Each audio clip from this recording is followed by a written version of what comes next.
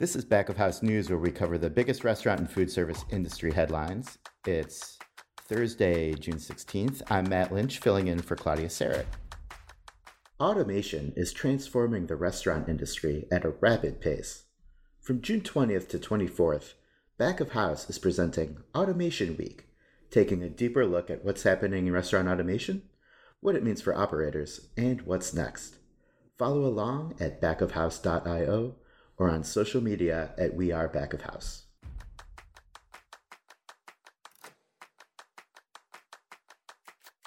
This week, we discuss the evolution of loyalty programs in the restaurant industry and the keys to success with one in 2022. For more details, we go to Back of House reporter Grace Dickinson. Hi, Grace. Welcome back. Thanks, Matt. Good to be here. So, I know loyalty programs have changed quite a bit over the years in general, but tell us some about the main ways the restaurant industry specifically has seen them evolve. The biggest shift is this move away from the one-size-fits-all, sort of the buy one, get one paradigm. So, for example, your neighborhood cafe might still offer you punch cards that earn you a free cup of coffee, but that style of loyalty program is quickly phasing out. And it's because these kind of blanket discounts, while they do incentivize customers, they're rarely an effective way to actually build long-lasting loyalty. And on top of that, they're a pretty significant cost to the operators. Yeah, that makes sense. It seems like these days just everything's about more personalization. Would you say that's right? Exactly. I mean, more than ever, brands are enticing customers with personalized experiences, and this could mean everything from offering member-only opportunities to sit at a front row table or to have the chef come by and hand deliver your dessert. It could mean getting advanced access to new menu items or even special dishes. Maybe it's a signature sushi roll that's on a hidden members-only menu. And even for VIP members, it could mean skipping the line during peak wait times at a restaurant.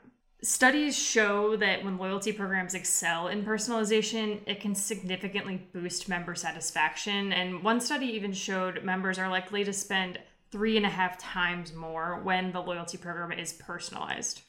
Wow, so yeah, it sounds like personalization is definitely a huge key. What are some other tips restaurateurs should keep in mind when they're creating their loyalty program? So although you want to expand beyond that basic punch card system, it is super important to make sure that your loyalty program remains simple and intuitive.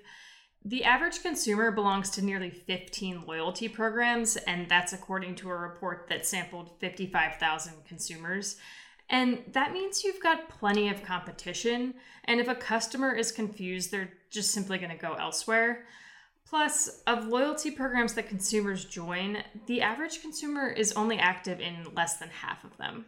Interesting. So once you have them signed up for your loyalty program, what are some of the keys to make sure they remain active once they're signed up?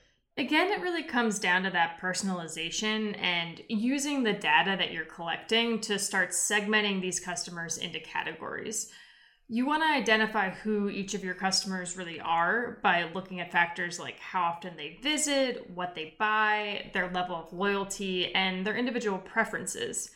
And from there, you can establish a baseline, and this allows you so that when customers step out from that baseline, you then know it's time to create strategies or certain incentives to pull them back in, and you're really able to create the personalized messaging to do so.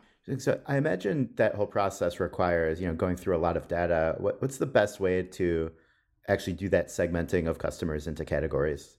Honestly, unless you're a true master of Excel or you have tons of time to sift through all that data, your best bet really here is to partner with a loyalty technology platform.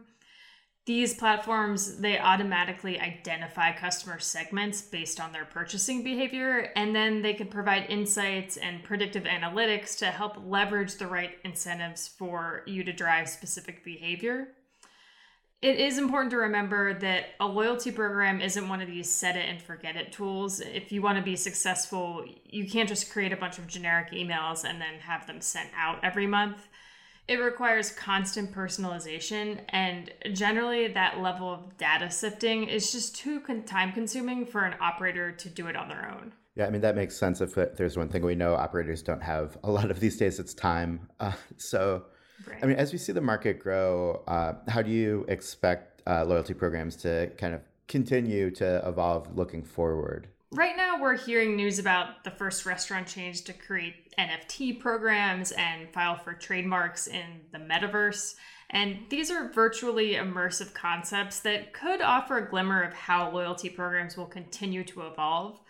But in the short term, there are other ways to look to the future and get ahead of the trends, especially for independent operators who often aren't interested in things like NFTs right now. I spoke with Kelly Zimmerman. She's the Chief Revenue Officer of customer growth platform Brightloom, and she said that she sees loyalty programs growing more into this sort of two-way conversation with the customer, where brands use their loyalty programs to actually ask for advice and feedback. This could mean things like asking what new menu items customers want to see or where they'd like new locations of a restaurant to land. And ultimately, when you encourage your customers to share those opinions, it gives you the opportunity to build even richer communities around your brand. And that's exactly what loyalty programs set out to do. Yeah, that makes a lot of sense. Well, Grace, thanks so much for weighing in on loyalty programs for us this week. And yeah, we'll be following how this area continues to evolve, like you said. Thanks, Matt. Happy to be here.